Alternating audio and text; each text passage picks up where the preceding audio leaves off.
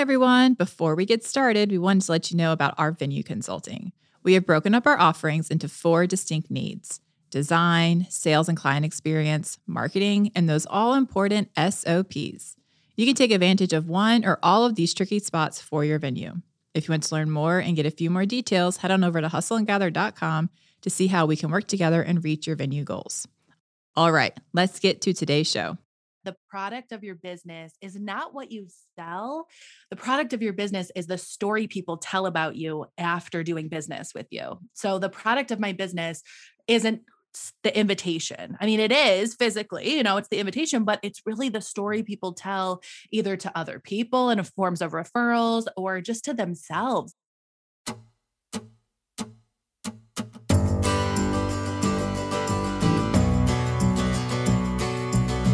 Welcome to Hustle and Gather, a podcast about inspiring the everyday entrepreneur to take the leap. I'm Dana. And I'm Courtney. And we are 2 sisters who have started multiple businesses together. And yes, it is as messy as you think, because we know that starting a business isn't easy. I mean, we've done it 4 times. And on this show, we talk about the ups and downs of the hustle and the reward at the end of the journey. And we love helping small businesses succeed. Whether it is through our venue consulting, speaking, or team training, we love to motivate others to take that big leap.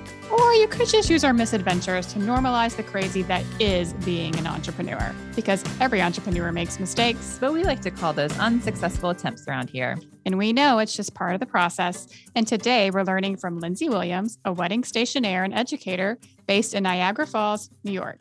Through personality-packed content and out-of-this-world customer service, Lindsay has grown her wedding stationery company from $30,000 to $300,000 in yearly revenue in just 5 years. As host of the Build That Business podcast and creator of the Wedding Book Blueprint, she now shares tips, tricks, struggles, and triumphs from her experience building, growing, and scaling a successful wedding business. Her goal is to empower wedding professionals to use their own voice and story to create meaningful connections, to build the confidence they need to recognize the unique value they bring, and to then share it with their customers. Lindsay, welcome to Hustle and Gather. Hello, ladies. Hello. Thank you so much for having me on the show. I'm so excited to be here and I'm grateful for the opportunity to come on. I'm a huge fan of you both and the show. So thank you. We're going to have so much fun today. Yes. Yeah, we're excited to have you. We are so stoked. And I love your energy. Yeah. Thank you. Yeah, I feel like I need some caffeine, that caffeine you have right now. I stopped at Starbucks on the way from dropping off my son. So I'm powered up and ready to go. Awesome. Yes. Well, we would love to hear, just to start off, a little bit about your background, kind of what was your previous life before you became an entrepreneur? Yeah, so we can totally dive in. So I am Lindsay, as you guys so nicely said in the introduction. I'm Lindsay. I'm a mom to our son, Jameson, wife to Ryan. We're here in Niagara Falls. So I'm also a wedding stationer and educator now for wedding pros in the industry. So basically how it all started, I'll rewind back to 2014. I was so incredibly unhappy in my corporate job. I was 24 and on my 4th corporate job. That's cringeworthy to say, but I just kept hopping from job to job. I was so unhappy. And then finally, it just hit me that I was not going to spend 40 hours of my week completely miserable. So I decided to take the leap and venture into entrepreneurship. And what I did was I spent about a year working behind the scenes, setting up my portfolio, my website, my pricing. I set up the foundation of my business while I was still at this 9 to 5. I would do this on nights and weekends.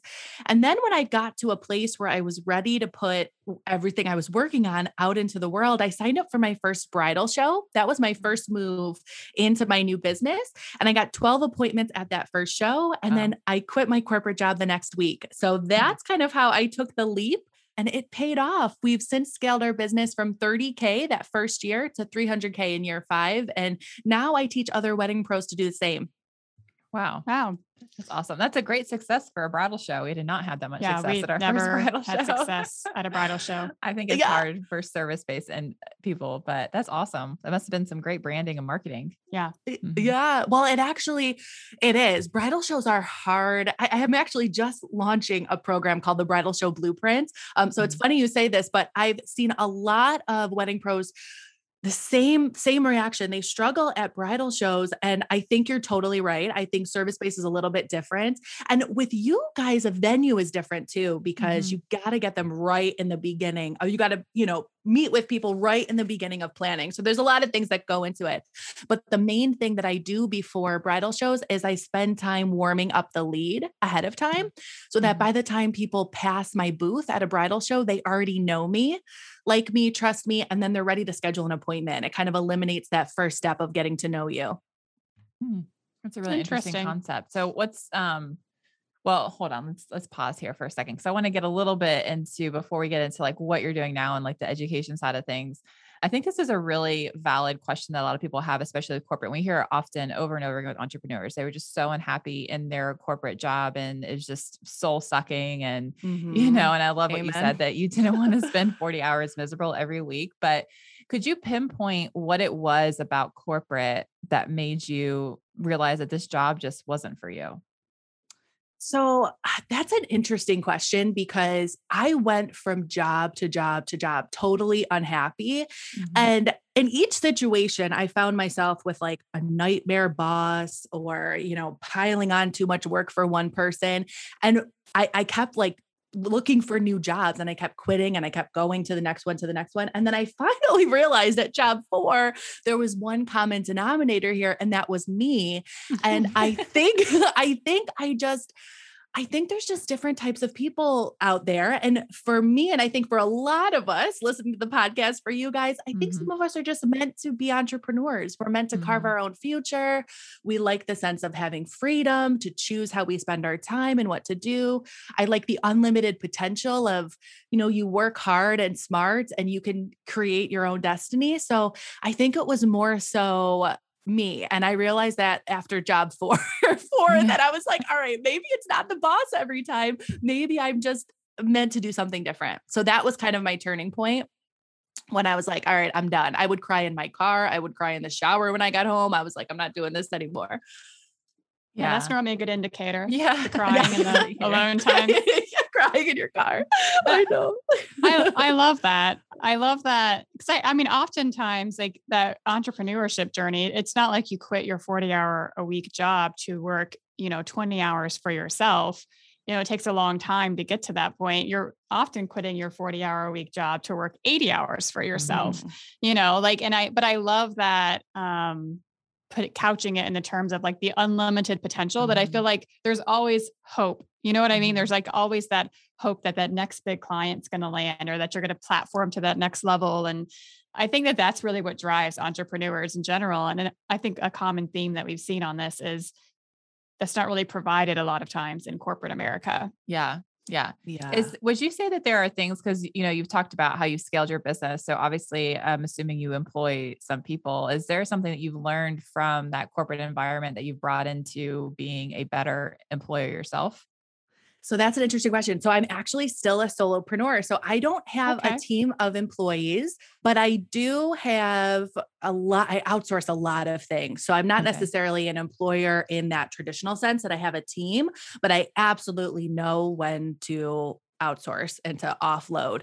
So how I've got to that point is the first 3 years of my business, I kind of spent figuring out what worked. So it was a lot. It was a hustle. It was chaotic, but I would figure out what worked and then I would go all in on those things. And all in on what worked, but it wasn't without growing pains. I would find myself very burnt out.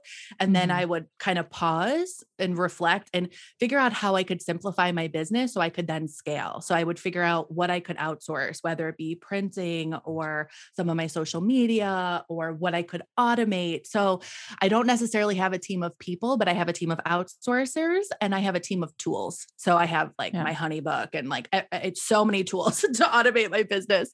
So interesting question, but I'm still a solopreneur to this day. Not that there's anything wrong with hiring a team. I totally advocate for that. But for me, I was able to outsource that. Yeah. But I think, in a way you did build a team because you built a team of support around you. And I think that, listening to you talk about just even how confining being in corporate America is, like you were confined to this job and, mentioning how you felt like you had control of your own future. Again, mentioning unlimited potential, that creating that support system around you, realizing, hey, this isn't the best use of my CEO time, right? That's not best spent printing. It's not best spent on social media, and hiring those kind of mini coworkers of sorts for you. Yes, absolutely. So obviously you talked about in, corporate America, you would come home, cry in your car, cry in the shower. Mhm. Like, how has your mental health changed and how have you helped progress that Mhm. along the way? Oh, it's improved drastically, but I'm not going to say it's perfect all the time. I mean, I still have anxiety. I take medicine for anxiety. There's no shame in that, but Mhm.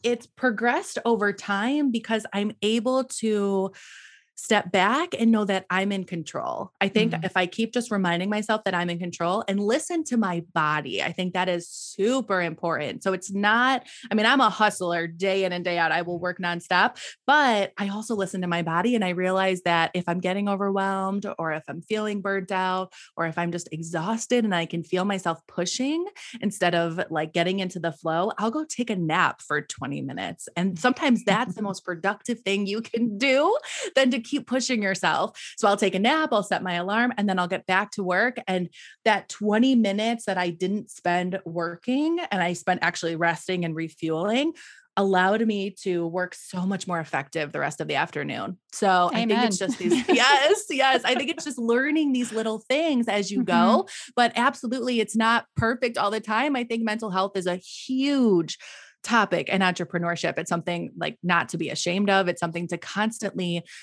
get help if you need it, but listen to your body. I Mhm. cannot stress that enough. I can't. Sometimes the nap is the most productive thing you can do, or take a walk, or have a snack, have a drink, Right. Yeah. just rest. Yes.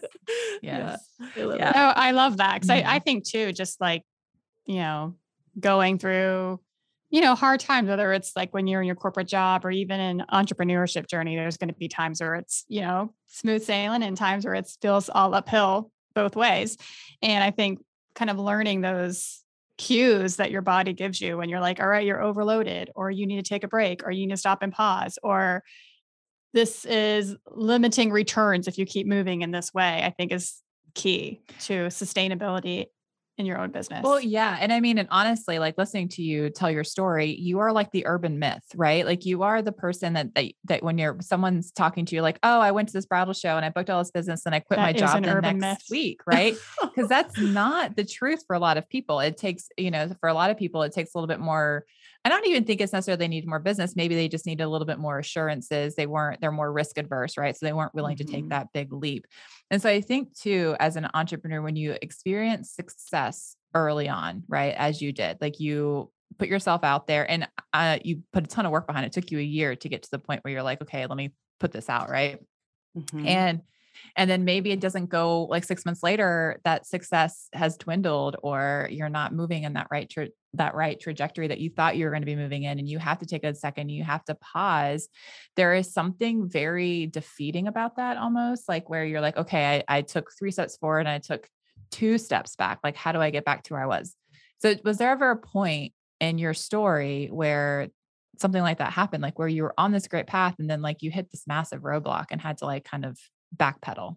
Yeah. Oh, absolutely. I think all of us have a few times in our entrepreneurial journey where that happens. But I think mine, or at least the big one that I can think of right now, is most recently as I transition into this education venture, educating other wedding pros. So Mhm. basically what happened is I had set up all these systems and processes in place. I had automated everything. I was rocking and rolling. I scaled my business as a solopreneur. And then 2020 hit. And I think Mhm. every single one of us listening in the wedding industry or in the world can relate to this, but it was running like basically a well-oiled machine. And then 2020 hit and every single wedding was like a total mess, total nightmare. It was like total, like screech on the brakes, a nightmare. So, and we had to stop and adjust everything and change the date and the location and the guest list. It was in the stationary world. And I can't imagine what it was like for you ladies as a venue owner. It was probably just like times 10 on this.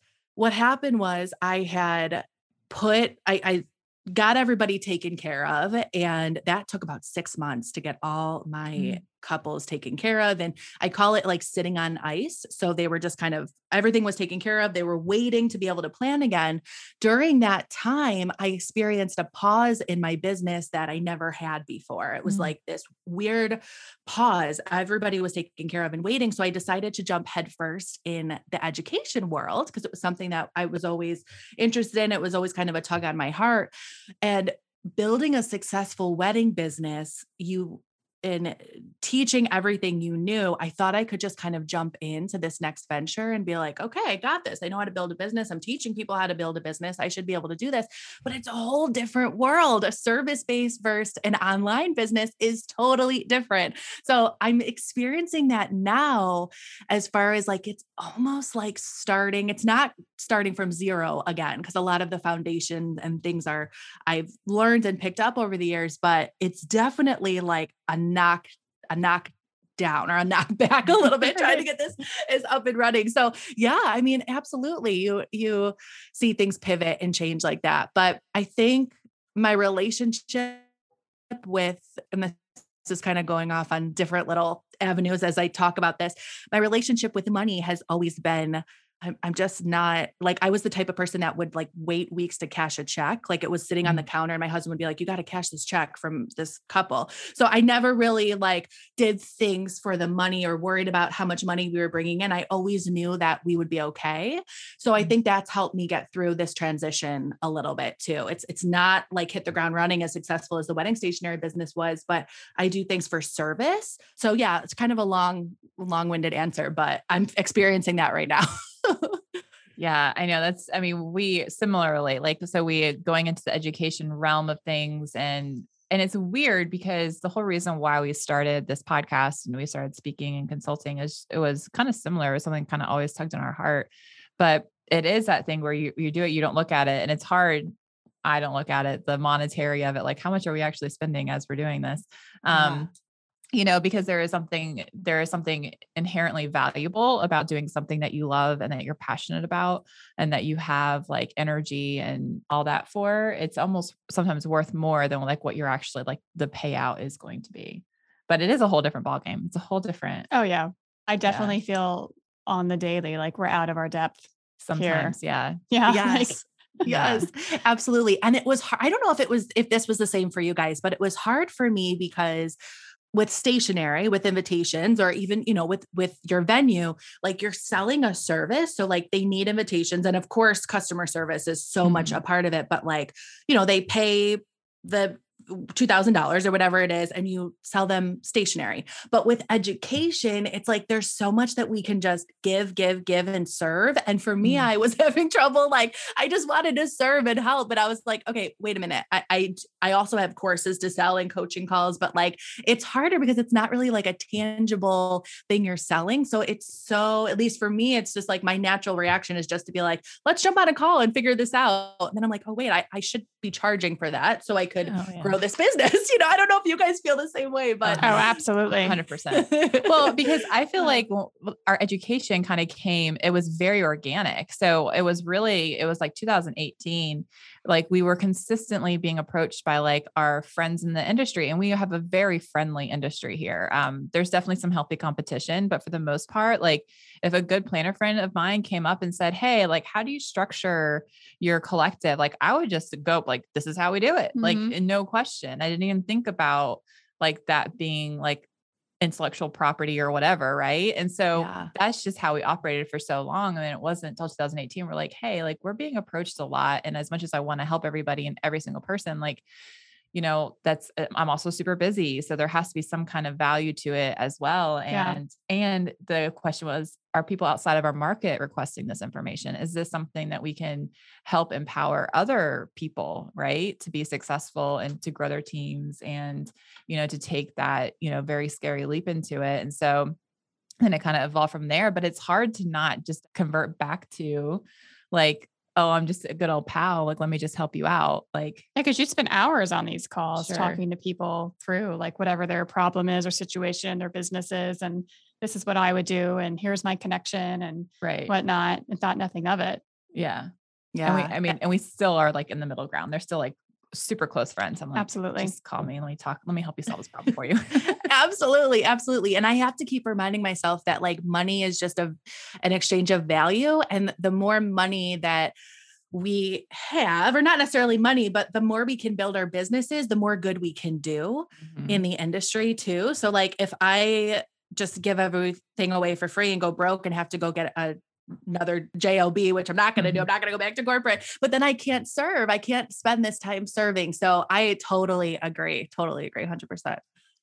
It's so true. I love that. I love that added that visual of it because it is so true. Like it's not, and I think for me, I had to get over myself because I was like, I guess it was a touch of imposter syndrome in a way. Like, why is this valuable? Why is this information valuable? Like, I'm just a normal person. I don't like have an MBA. I didn't go to business school, and I know we have a successful business, but like, why should I expect someone to pay me for my knowledge? Right. And it was really hard to get myself to the point to exactly where you are, or like where that point is that if I continually spend my time over and over and over again doing something for free, and I'm not building this business, I'm not growing, I'm not investing in, in myself in a financial way, then I'm not going to be around to give advice anymore. Like we're going to, it's all going to go under. So I love that. Yeah, exactly. So just to like pitch time here, like what is the wedding booking blueprint? Exactly. Okay. So the wedding booking blueprint, that is my digital course. And what that is it basically is a sales and marketing roadmap for wedding professionals. So it walks you through exactly how I've been able to grow this business from 30K to 300K. The first module is all about creating connections. That's more about how you're communicating and your marketing strategy, creating connections with your couples, kind of warming up the lead. As I mentioned before, that's module 1. And then it goes into generating leads.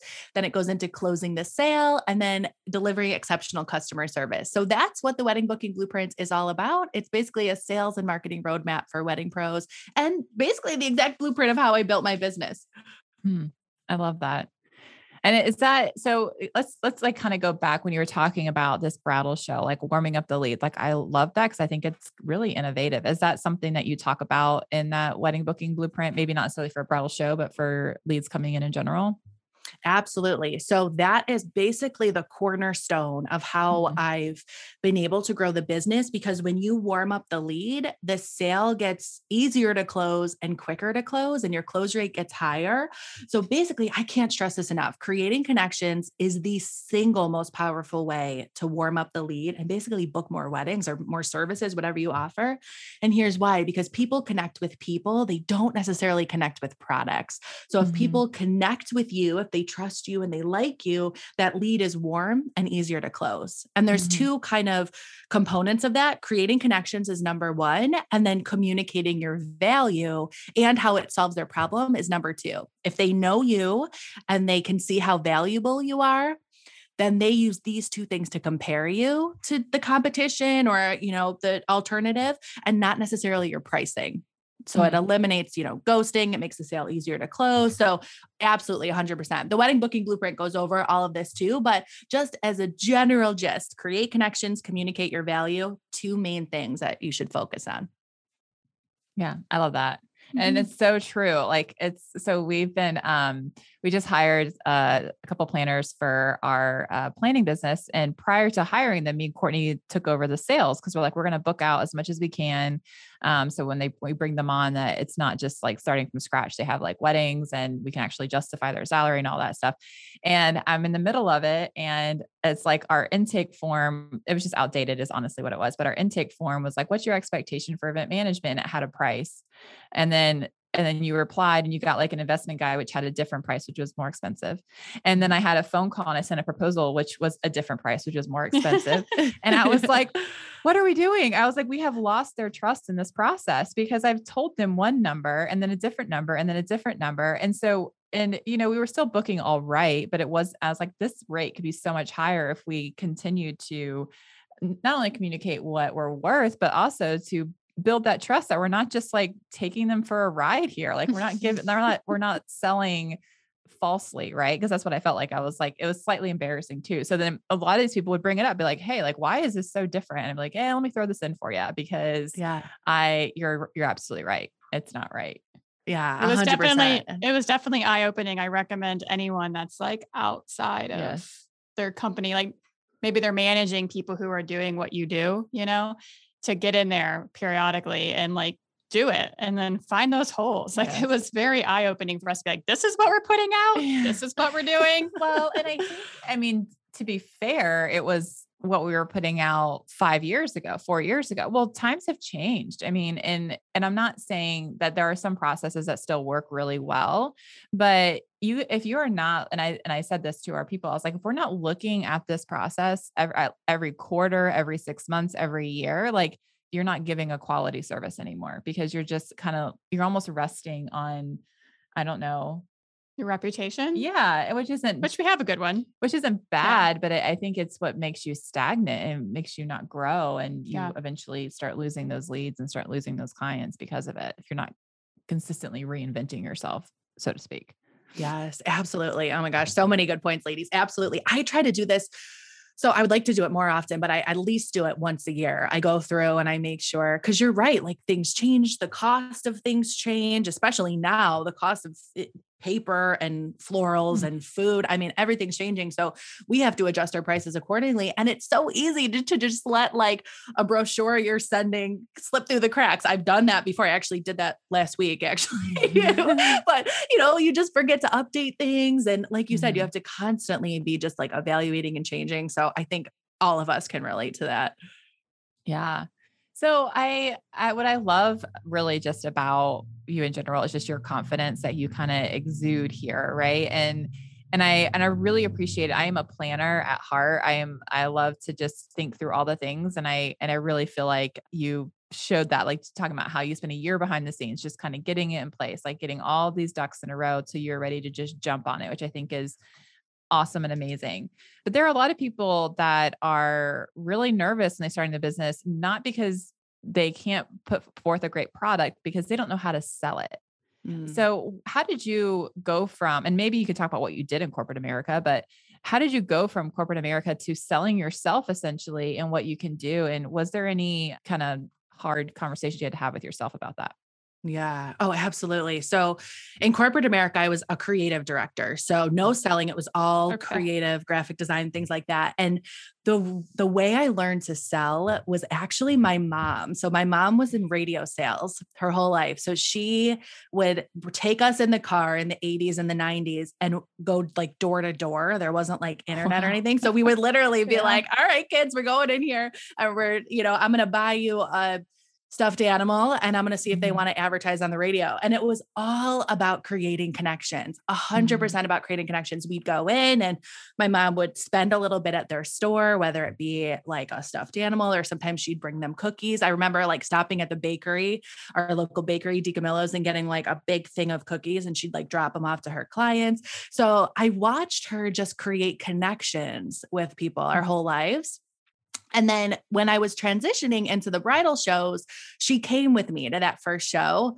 And I swear the reason I got 12 appointments was, I mean, we did the work to warm up the lead ahead of time, but really it was just my mom. Like my mom like connected with people. She knew how to do it. She was like the total just pro at not even necessarily sales, but just connecting with people. There's a funny story about like her time in radio. She was like the top seller, but she didn't sell like anyone else. It was like literally going to pick up cookies and dropping it off. And her boss wanted her to attend this like sales and marketing conference. This was like in the 80s and she would go away and attend this conference. And there was another boss. It was like the two big bosses. One of them wanted all the sales people to attend this conference. And the other one was like, you leave Linda alone. She's killing it. You let her do exactly what she's doing. So to be honest, it was just watching my mom sell, learning from her. And then the first few appointments I had, so those first 12 appointments at the show, I should preface this by all like a lot of them did not close because I would go on these appointments and I was like stuttering and sweating and scared and I didn't know how to sell. I was just like so nervous. And finally I was talking to my mom and I was like, you got to come with me on these appointments. Like I got to figure this out. I just quit my job. I need to make this happen. None of these are panning out. So my mom came with me the rest of the appointments and we kind of sold like a mother-daughter team. And I just sat back and I watched her like connect with people, listen to what they need. And she didn't know anything about wedding stationery. I mean, nothing, but she knew how to talk to people and connect with people. So she would come with me to maybe like 10 appointments after that. And then I'd be like, okay, I can do this. And I slowly started doing it myself. So that's kind of a non-traditional way to learn learn sales, but so much of that too, I put in the wedding booking blueprint. I'm like, I learned this from my mom here. I love that. Yeah. So that's how I learned to sell.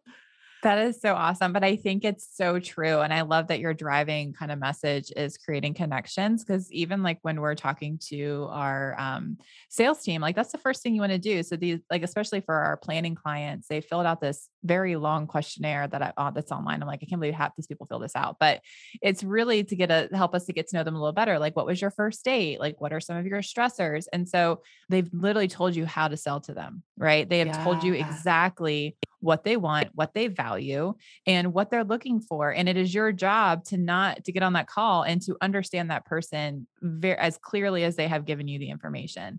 And so the first thing you do when you get on a phone call is you're going to mention how much you love that restaurant that they went their first date on. And you're going to, like connect with them on some level, whether it's, that's also your favorite restaurant, or you had a great first date there as well, or whatever the case may be. Like, make that connection so they see you not as trying to push a product, but as trying to push a relationship, because that's what you're buying. You're not buying just, oh, you're going to plan my wedding. Oh, you're going to get married at this venue. You're buying hospitality. You're buying a relationship with somebody who's going to help make this day perfect. Right. And isn't that the truth for all sales, right? You're not pushing just a product, but you're pushing a relationship. Yeah.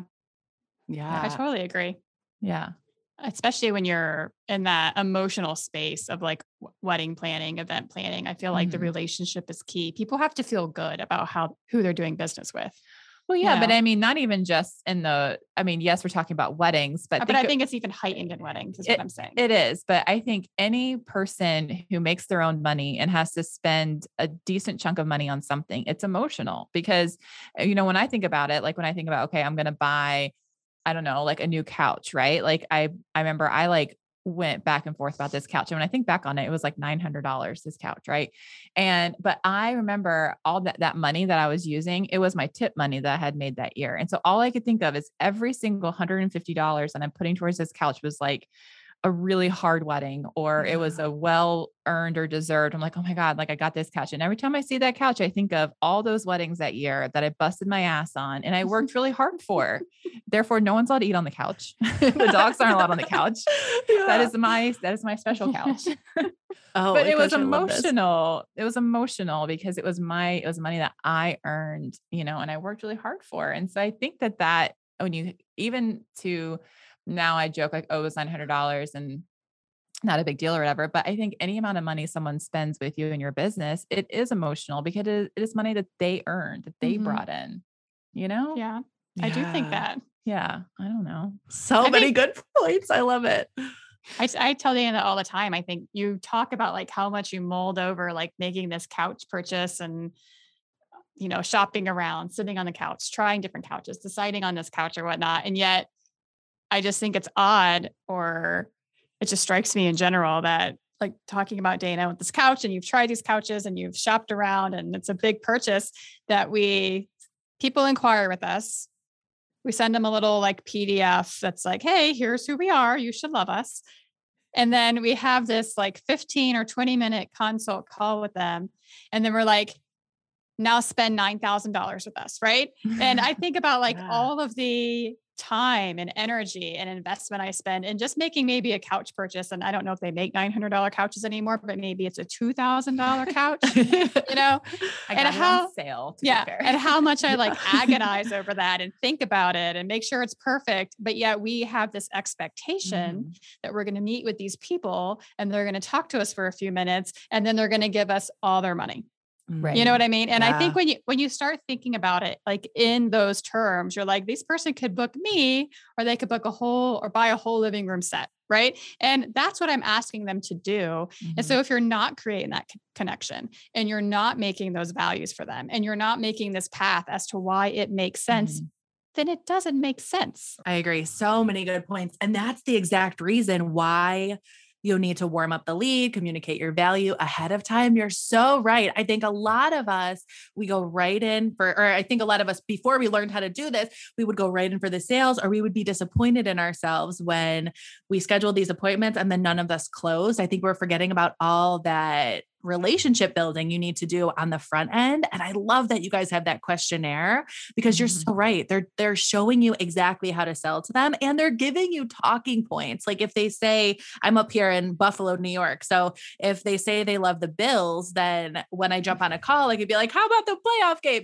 Like these little things, or like their dog's name. When you email them, you could be like, hi, John, Mary, and Chewy, you could like introduce their dog. Like there's little things that you can do. And then it makes our job more enjoyable too, right? When you're working with couples who you have that relationship with, you feel like friends. It's just better all around. I can't agree it more.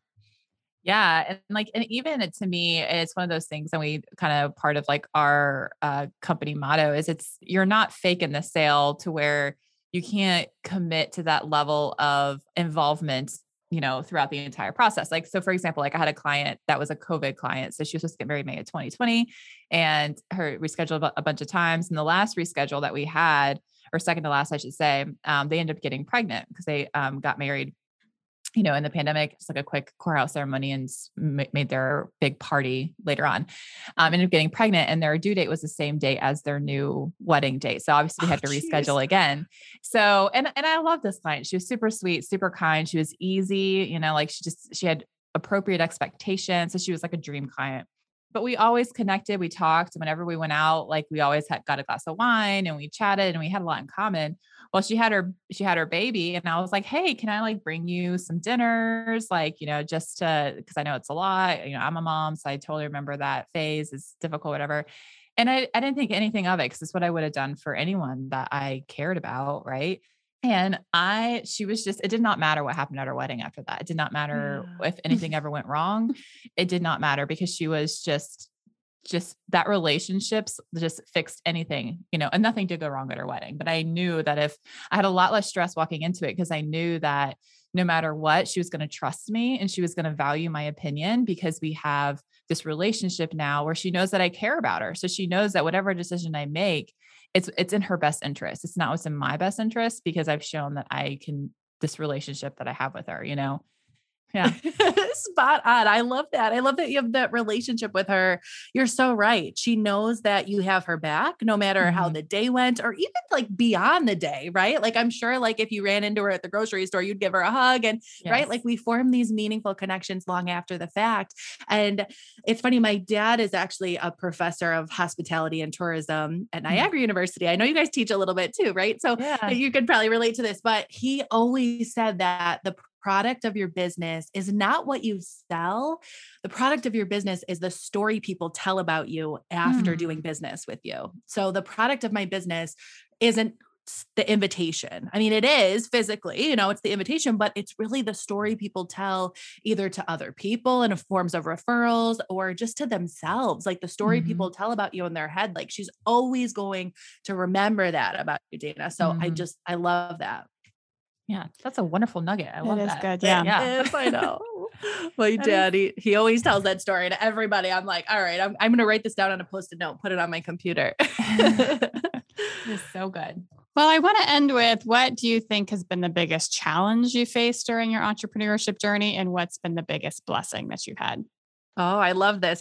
Okay. So the biggest challenge, I think it kind of comes hands in hand. I think the biggest challenge is that when things come up, you alone have to figure out how to solve them. But also when you make these triumphs in your business or the successes you have, they're almost sweeter because you built them. So it's kind of like a flip 22, right? When challenges come up, you're on your own, especially as a solopreneur. Like I got to figure out how to solve this, but when, things go right, you can relish in the fact that you did that, you created that. And I think just like the freedom I think the biggest reward I've had growing my business is the freedom to choose. So the freedom to choose to take a nap, 20-minute nap in the middle of the day if I have to, or, the freedom to choose swim lessons on a Wednesday afternoon, or like the doctor's appointment. Like I don't have to ask anybody for permission. I think that's been the most rewarding thing. So yeah.